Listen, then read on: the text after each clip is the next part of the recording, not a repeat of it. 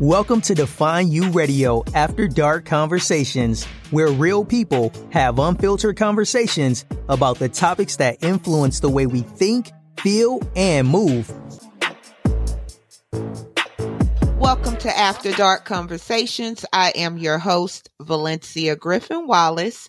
Today we are having a conversation with frequent guest of the show, friend of the show, Queen Donna Barnes, and we are talking about the impact of COVID-19 on domestic violence. So with that being said, Queen Donna, hello. Welcome back. Hi. I'm excited to be back. I'm always excited to have a discussion with you, especially when it comes to, different topics, but you are a counselor and you have over 8 years experience working in mental health. Yes, ma'am. So how does that relate to domestic violence for the people in the back? Mental health relates to domestic violence because domestic violence is more than just physical abuse. It can also be verbal abuse, which we do typically say that verbal abuse is worse than the physical, because once that person get into your head and start making you believe these things or giving you a false reality, it's hard to change from that. It's hard to get away from that. And that's how sometimes the abuser gets individuals to be stuck or still with them because of all the things that they put in their mind. So it definitely makes it hard to leave, and that just drains a person mentally. October is Domestic Violence Awareness Month, if I'm not mistaken. It is. So what are some of the common signs of domestic violence that, you've seen? I mean, I know we could go textbook with it, but since we're having a conversation, we'll just make it a little bit more personal with our experiences. So what are some of the common signs of domestic violence? I would definitely say if they're controlling. So if they don't want you to do anything without them, they want to know your every move, that can be a sign. If a person wants you to quit your job and move in with them, that definitely can be a sign, because once they get you out of your comfort place and moved in with them, or you quitting your job, guess what? You have to rely on them. So getting you to rely on them will give them more control, because then they'll have a say-so over what you can do, what you can't do. Also, if they criticize you about just little small stuff, oh, I don't like your hair like that, you need to do something with your hair. Go fix your hair up. I like when you wear your hair in a ponytail. So that's even some type of controlling.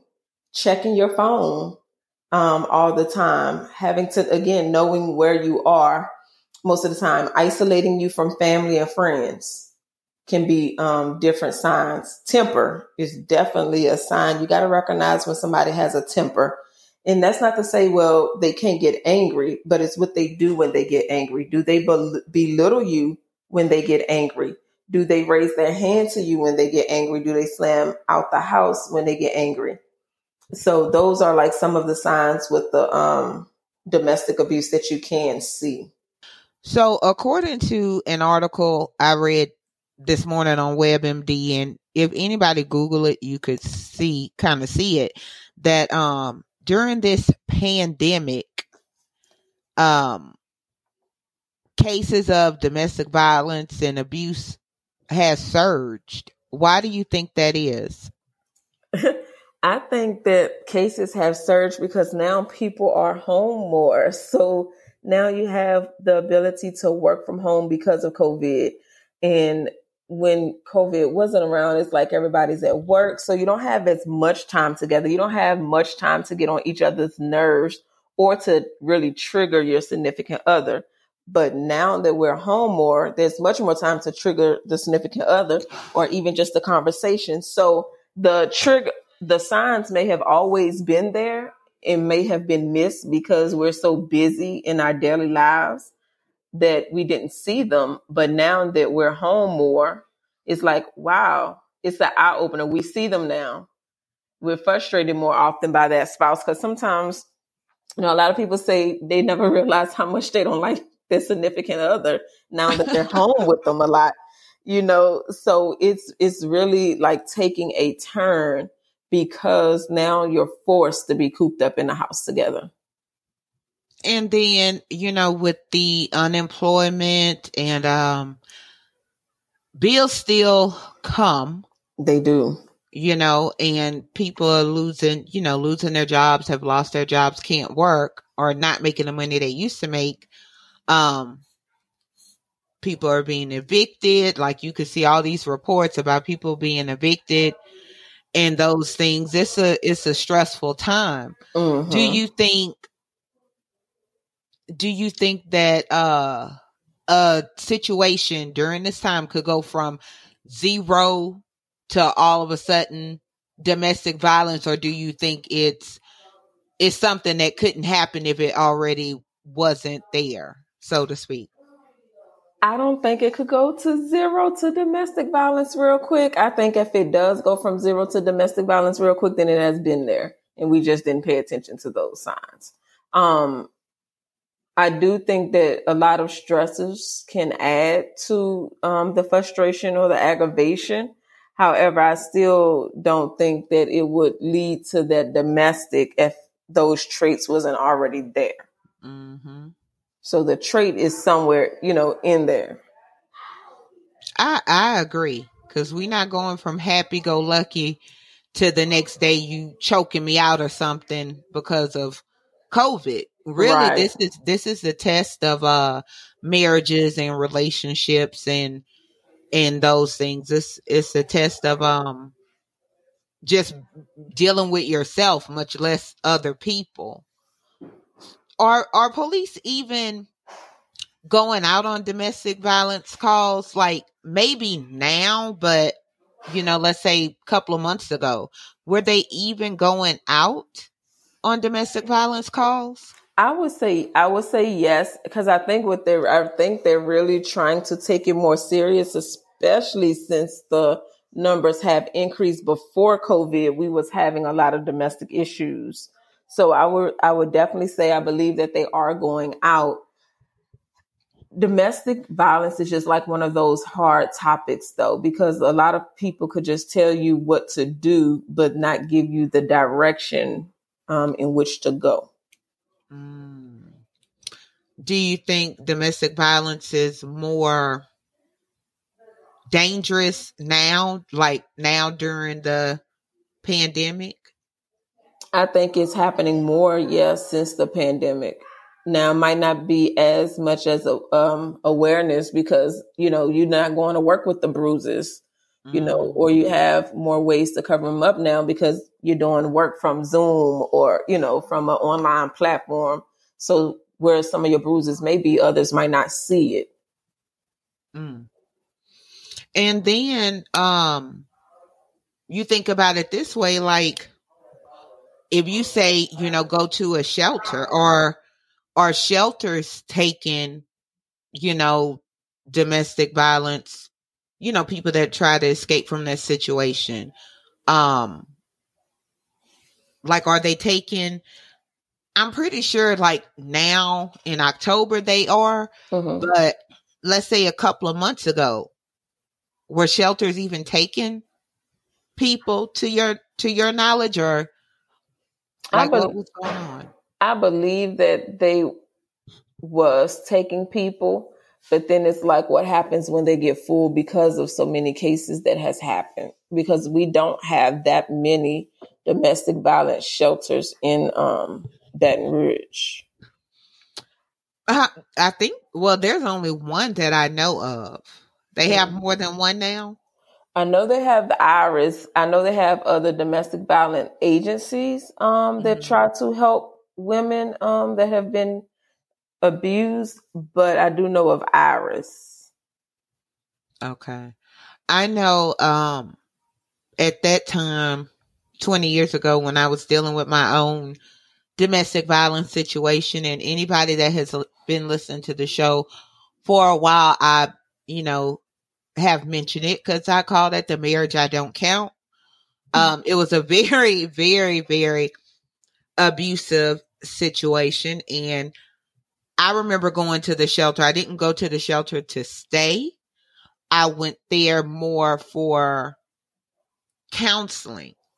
But what was interesting is when I got out of that relationship, a lot of people said like they knew what was going on, but couldn't believe it was going on with me because, if you know me, I'm a fighter, but it was crazy because everybody, quote unquote, knew, but nobody said anything to me about it. I thought I was doing good hiding this madness that was going on in my home. So if you know somebody that's dealing with abuse or you suspect that's dealing with abuse, like, what do you recommend? Should somebody say something, or what do you recommend? Because honestly, it pissed me off with my family because I'm like, well, why didn't nobody try to help me or say something? I think definitely what I would say in those cases is hard because we can always say, well, girl, you need to do this, or girl, you need to do that. But again, it goes back to if we're not giving them any type of direction. And then, to be honest, we're not even in that position. So we don't even know what we would do if we're in that position. But I definitely think that if friends do notice some type of behaviors, they should say something. However, I do know in some cases too that some friends feel as though they can't say anything because some friends some individuals might be like, oh, they just jealous of my relationship. They just want what I have. It's hard to tell those kind of friends something because you don't want that type of response back from them when you're just looking out for them. But I would definitely say it's a conversation that needs to be had if you do notice those signs with one of the things that your friends may be dealing with. But try to approach it in a non-judgmental way. Not saying, girl, if it was me, I would do this, this, and this. That's not what that person needs to hear. That person needs to hear, well, what are you thinking about? What do you feel that you should do? How do you think that you can be safe with everything that's going on? So they need someone who's going to be supportive and nurturing, not attacking or bashing them or making them feel guilty for staying or even not getting out. Okay, so I just had an interesting thought. Interesting, because you're a therapist. You've had these types of conversations. So let's role play. Gotcha. See how this go. All right. So, we're friends. We're coworkers. We're coworkers that hang out sometimes outside of work, like for a Friday night drink or something. And you notice that on some days I wear a lot of makeup on my eyes. So we're going to pick up the conversation from there. Okay. So, hey girl, how's it going? It's going good, girl. I like your makeup today. Thanks. I just thought I'd do a little something with my face today. Okay. What made you choose that color eyeshadow? It matches my outfit. It's pretty. It's very pretty. I don't want to say, do you think you put too much on? That could be offensive, but I would say, it's pretty. Do you think you put a little bit too much on, or you like it the way it is? I kind of like it. I don't know. I'm still experimenting, trying to do, trying different looks, see what makes this man of mine happy, make him give me a compliment or two or something, how that go. Okay, well, you're definitely pretty with and without the makeup, but I'm always here if you feel like you need to talk to me about your man, because I know how that can go, girl. Well, yeah, like, I don't know. I really don't like kind of talking about my relationships because, people take one thing and they'll take it one way and you mean it one way and they'll start judging you in your relationship. So a lot of times I just try to keep my business to myself. Yeah, which I understand because that's how I am too. But always remember, sometimes we just need a listening ear. So I'm here if you ever want to talk about it. No judging. Good job. Look, girl, look, that was me 20 years ago. That was like, I don't recall anybody ever asking about, and like I said, this 20 years ago, particular things, or like you said, a lot of safe phrases. If you want to talk, I'm here. Those things, like you didn't come at me wrong, or, well, look, I know you got all that makeup on. Did that man hit you in the eye? Yeah, because you don't want to make assumptions. Very interesting. Because I would have probably handled it wrong, like if the role was reversed. And I think that's probably like with your training, you've learned how to have those delicate conversations. Yeah, because you never want to feel like, you don't want that person to feel like you're judging them. You don't want to jump to conclusions like, is he hitting you?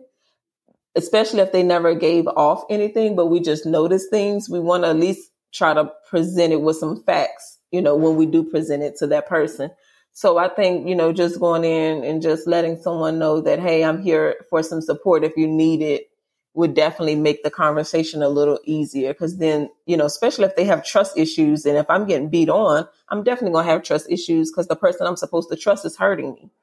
So it's like you want to create that safe environment for them to even want to open up about it, because they might be scared.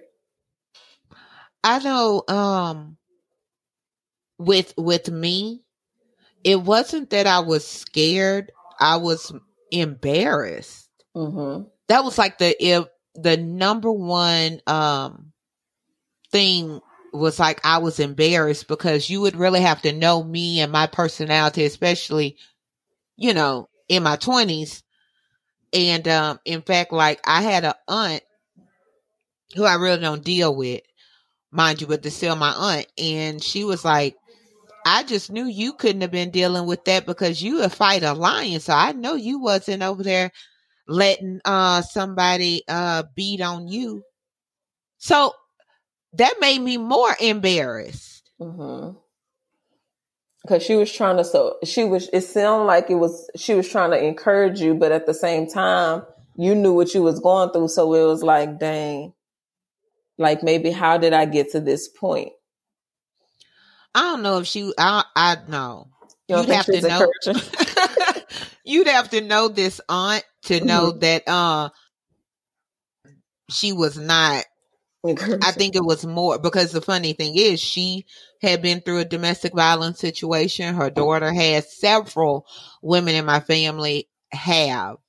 And it's like when I was a teenager, honestly, I fought one of her daughter boyfriends for beating on her. Like he had the nerve to like hit her right in front of me and my baby sister. And I was like in 11th grade, and I was like, oh heck no, not up in here. And me and my sister, y'all heard what I said. I was in my in my teens then. I think about 10th grade, somewhere up in there. But that's the kind of heart that I've had, even when so that was crazy, just kind of flashing back, because I don't know. I'm pretty sure he hit her after that because they still stayed together, but he never did it made that mistake to do it in front of me and my sister again. And that's like the personality I had, even seeing my mom go through it. It was more emotional abuse, watching my mom go through it. And I think people don't give that enough credit. Like you say domestic violence, people think in black eyes, choke marks, those things. Right. But in my mom's case, and I never forget, just kind of going a little backwards and sideways, I never forget, me and my grandmother had this conversation about domestic violence. And she was like, Well, I know that's something your mom ain't never deal with, because I was like, well, yes, she did. I said, I remember, my stepdad trying to handle her and me, like fourth, fifth grade, like swinging on him. Mind you, at that time, he probably had a good, I don't know, 2 feet on me or something. But I didn't care. But it's just that we see a strong woman, and I think that's where I'm going with this. It's like we see a strong woman, like my family, knowing how my mom was and how I am. Like it's almost like, how the heck you get in a situation where this man beating on you? So that goes to the embarrassment. That goes to the not wanting to tell anybody when they see you as a strong woman. I'm doing my air quotes. I'm going to sip my coffee and let you go ahead, take the mic. And that's why I feel like, when these conversations come up, whether you're a counselor, not a counselor, a teacher, just no matter what your profession is or what your title is, just being mindful of how we approach those situations. Because the purpose isn't to get people to be embarrassed or more shameful than what they are already, what they already feeling. The purpose is to try to help them get out and heal so they don't have to continue to live in that despair. Because sometimes things could get that bad to where a person want to take their self out and not deal with it. And the people that you want to trust to help you to get out there are the same ones that's bashing you or, talking about you. And it makes it more difficult to even leave. It's like almost kind of like choosing your poison. Because if your family is judgmental on this end and, if you leave, they're going to have stuff to say, then it kind of make you feel like you want to stay. Well, it's not that bad. He might not do it again. I probably could just stick it through because I don't want to have to deal with my family, or I don't want to have to deal with my friends, or even I don't want to have to deal with the church folk. So we definitely have to be mindful of how we approach a situation. I used to definitely say, well, why don't they just leave? And I was in a situation. It's not always easy to leave. So people could always say, well, why don't you just leave? What made you stay in this and that? But it's not easy, especially if you really felt like you loved that person. That's taking back years. That, it's taking a lot to just pick up and leave. And then I'm going to leave and go where? So you could ask me why didn't I leave, but you never told me where I could go. Which brings me to my next question, but do you find, because like I said, I could pretty much say probably about 90% of the women in my family, and this may or may not be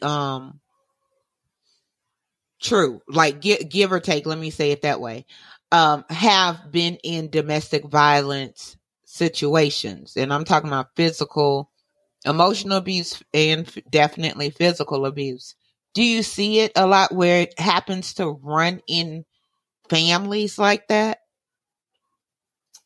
I would say yeah and no. Some of it does run in families, but then some of it can be because of family trauma, not necessarily domestic abuse or violence, but it could easily have been neglect. It can easily have been abandonment. It can easily have been, mother issues or father issues, a parent not being present. So we look for that in somebody else.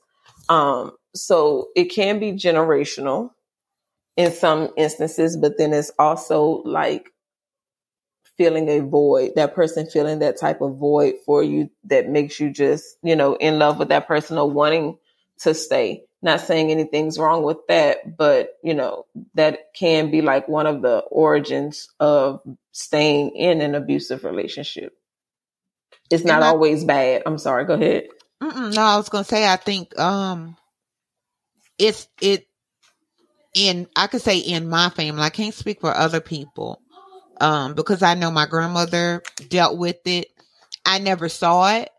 But these are, based on conversations we've had. I know both of my aunts. I know my mom. Then in my generation, I have my older cousin have, it's so many more names, and we talking about like just the past couple of generations. And I think I don't want to say it's almost normalized, but it's normalized to the fact that,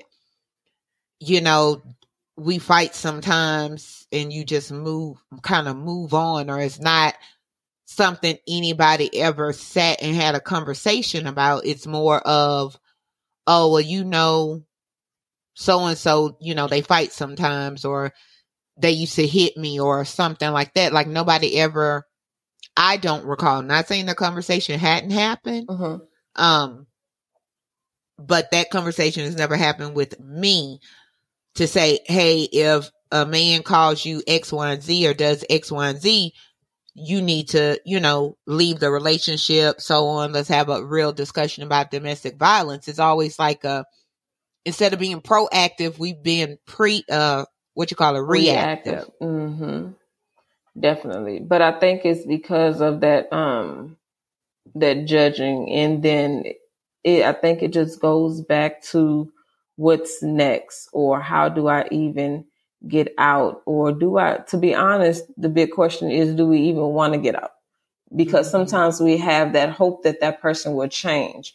Or sometimes we have that hope, well, maybe if I just stop doing what I'm doing, he won't hit me. Maybe if I have dinner ready when he comes home, or his bath water ready, maybe he won't hit me.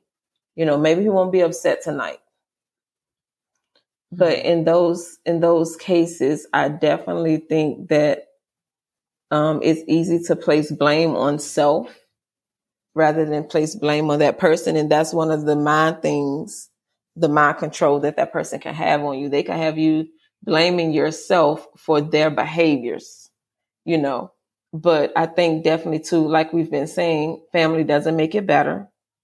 My mom was involved in a domestic situation. I don't think my grandmother was, but I know for sure my mom was, and I was. So definitely it can, again, be generational, but then it has the other factors too. I think definitely, and I don't know if it's a Southern thing, but that whole, what happens in this house stays in this house mentality. Oh yeah. Like I said, I know it's definitely a Southern, I don't know if people kind of live with that mindset in other places, but definitely here in the South, that's something you hear growing up. We definitely adopted that principle.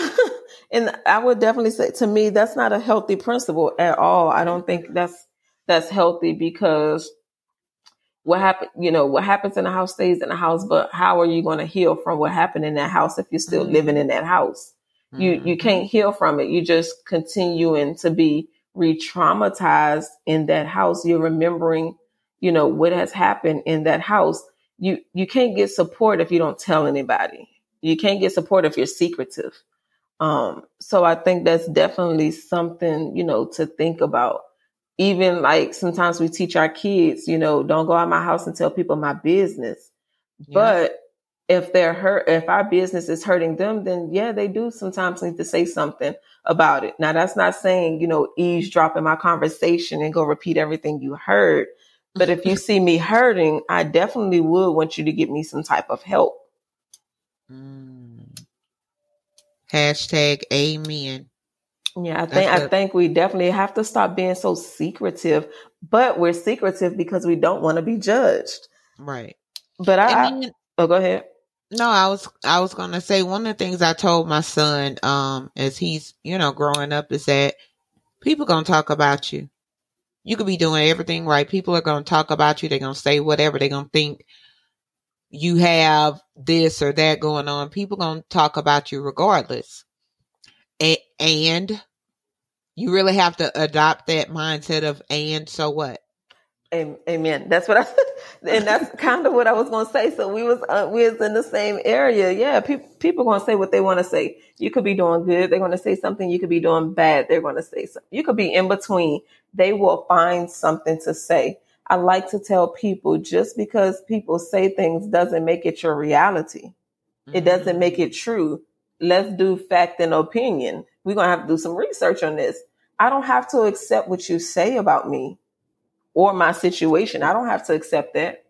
I don't even have to let it go through my mind or process in my mind. So and I think it comes to having a choice what we're accepting. Hashtag A to the men.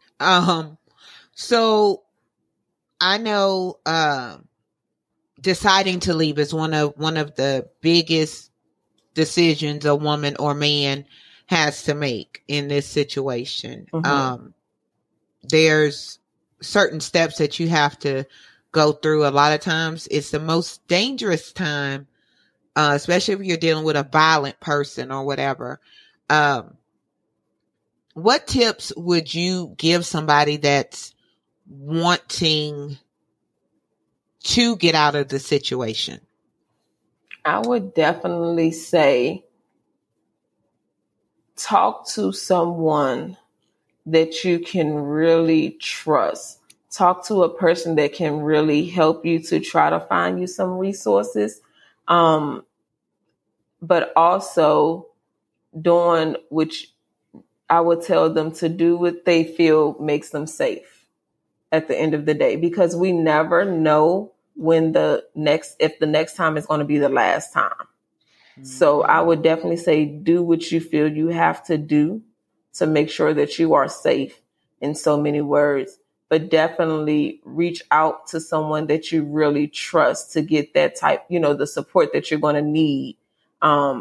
Learn their patterns, learn if they're really asleep or if they're playing sleep.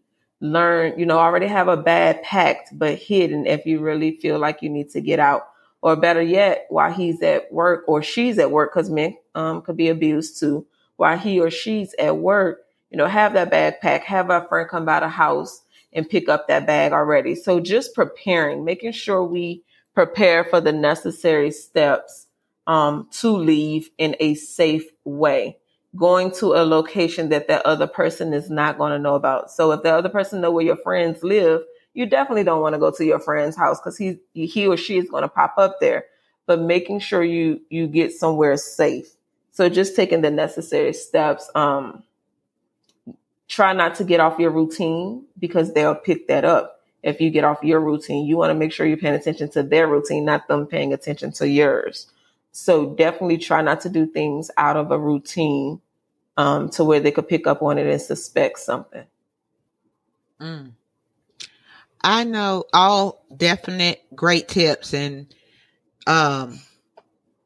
when I got out of my situation, and this was 20 years ago, so I don't know what's what as far, but I'm pretty sure the process is still the same. But I started going to the shelter to do group counseling, and they kind of gave me some ideas. So one of the things that I did just from watching movies, I do this. I did call the police. Neighbors called the police. So I had that quote unquote record to back me up. I packed a bag with like a birth certificate, social security cards, and I put it at my baby sister's house. Because I knew regardless of what, I could go to her house.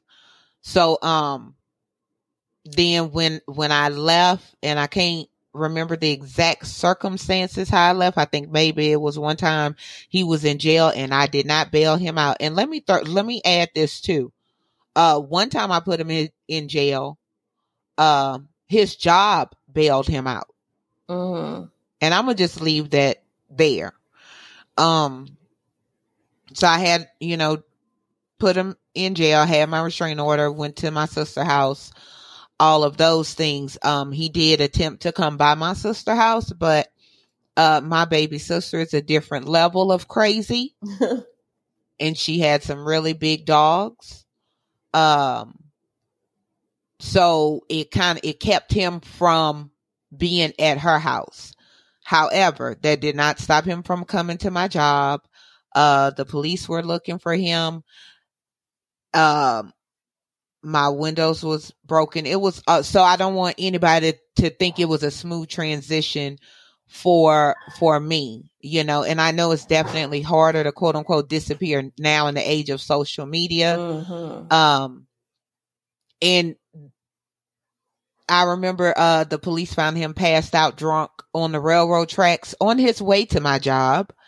And I had to go to the police station to identify that was him, in which he proceeded to yell in front of the police that I'm going to kill that bee. Okay. He was still drunk. Then I had got another apartment. He broke in the apartment. No lie. All this is like documented police report stuff. He broke in my apartment and, peed on my clothes, peed and poured beer on my clothes. And at that time I moved, I had to get out of East Baton Rouge Parish. Yeah. And I moved. That's how I ended up in Ascension Parish, where I'm sure everybody know parishes. If you somewhere else, it's like a county or whatever. Here we call them parishes. So literally I had to kind of quote unquote disappear until I knew he left. And I hadn't lived in Baton Rouge Parish since East Baton Rouge since then. And we talking about years upon years of 20 years ago. Go ahead. No, I was going to say sometimes, yeah, it's gonna get hard. It may, I'll say that for me, it got harder because it was more work I had to do to make sure me and my son was safe. Mm-hmm. But I would not change it for anything in the world, because I have no doubt in my mind that if I would have stayed, one of us would have been gone. Yeah, within a year or two of that relationship ending. Because towards the end, it was fighting to the death. Because I would fight back. And I think that sometimes, sometimes that could make that person mad, especially when you're fighting back. Because then that takes away their control. Well, I was rolling with it. And so that's why it took a while for me to even accept that I was in a domestic violence relationship, because I was, you hit me, I'm going to hit you back. Yeah. But, and I thought I was, big, bad, this, and this. But after a while dealing with that, it don't matter. Like, it doesn't matter. Like, that's not normal. Mm-hmm. And I could put it on my calendar every 3 weeks, like clockwork. He was going to get drunk and we were going to fight. It would be interesting to see how long the police keep records. I had those police reports for years upon years. I think I just burned them like a couple of years ago. Mm-hmm. But just reading that, even like one of the police reports, my son, who was, I don't know, 3, 4, something like that at the time, called the police, or they could hear him in the background when I called 911. Okay. Go ahead, Donna, because I can't. It make me mad all over again. Make me want to go find somebody. Because you're better. You're in a better place. You're in a better place. I definitely listening to you talk, and one thing that I thought I needed to mention too is when you're trying to get out, definitely don't tell the other person's family. Don't even tell them what's going on, because guess what? They know their child, or they know that family member. So they already know what's going on. And that person or that family is loyal to that person. They're not loyal to you. Mm-hmm. So definitely, be mindful of who you tell, that you're leaving to and things like that, because you don't want to jeopardize them telling that person, and then you can't even leave. And then you're going to still be stuck in that predicament, if not making it worse than what it is. Because if you tell that person's family, they come home and beat you, of course, it's because of what you have told their family. Why you have people in our business. People shouldn't be in our business and things like that. So, you just want to definitely be mindful of who we're telling that we're leaving or preparing to leave. I usually would suggest that people get a restraining order, but in all honesty, and this is just me, in all honesty, a restraining order is just a piece of paper. It is not, it's just what it is, a piece of paper. Yeah, it's with the courts, but that doesn't mean that anybody have to adhere to it. The paper is for them to adhere to it, but that don't mean it's going to stop them from attacking you or finding you where you are. So I think it's very important to just be mindful of that as well. Earlier I said, you have to do what you feel you have to do to be safe. You take it how you want, but at the end of the day, if it had to be my life over their life, I take their life I say their life any day. So we really have to, really consider that. And I'm going to tell you, I'm glad you did say that about the restraining order.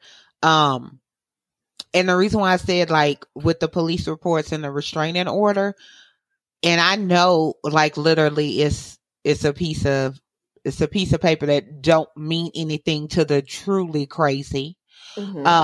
However, being that my grandmother worked for a judge forever and everything else, I know paperwork. If it ever came down, I'm going to say it like this. If it ever came down to me defending my actions, I had paperwork to back me up. There you go. And y'all could take that how you want to. My defense was set. Yeah. So definitely. My defense was, I tried, my defense was set. Yes, indeed, is all I have to say. But I think they really need that, because we don't think about it like that. I'm telling you, because I didn't know if I was going to ever be strong enough to leave, because I had more than one restraining order. I'll definitely say that. But I knew in case it ever got to a certain whatever point, it was going to end one way or the other. I had stuff to kind of back me up. There were pictures of bruises and black eyes, witnesses, those different things. So yeah, that's my 5 cents on that, Queen Donna. One last question. Because I know right now a lot of people are thinking like, how can I leave? We're in the middle of a pandemic. Is it possible right now that if somebody left, do you think it's possible for them to have a fresh start, so to speak? Like, will they be okay, in your words? In my opinion, I would definitely say they can be okay. It all goes back to where we're going. Once we leave, are we changing phone numbers and things once we leave? I think that all has a part to play in it, but I think you're safer leaving than staying, because again, we never know when it'll be the last day. So definitely I will say we can be safe. We might not have many shelters out here, but I always believe we have options. We always have a way out. We just got to want that way out and know what that way out is. So definitely doing that research to get, to that place to where we can get that way out. But I do think you'll be safer, out than in. And that's another nail on the head. Queen Donna, until next time, which we have many, many conversations to have, how can the audience go ahead and connect with you? So you can connect with me on my Instagram at Gracefully Purpose Counseling. You can also connect with me on my other Instagram, higher underscore above average 2015. Definitely social media. I'm always on there. So that's the way you can connect with me. Boom. And, kings and queens, if you are in a domestic violence situation, we know it happens every day. October is just the month they chose to highlight domestic violence. Reach out to a domestic violence shelter that can guide you in the right directions. There's so many resources out there. Even if you're not ready to leave, I would say just start putting those numbers in your phone, in your head. Just start knowing what to do. So when you're ready to do it, you know where to go. That's my 5 cents. Thank you so much for listening. Make sure you connect with our guest, Queen Donna. Like, share, and subscribe to the show. See you next time. And remember, have conversations that make you think, feel, and do something different.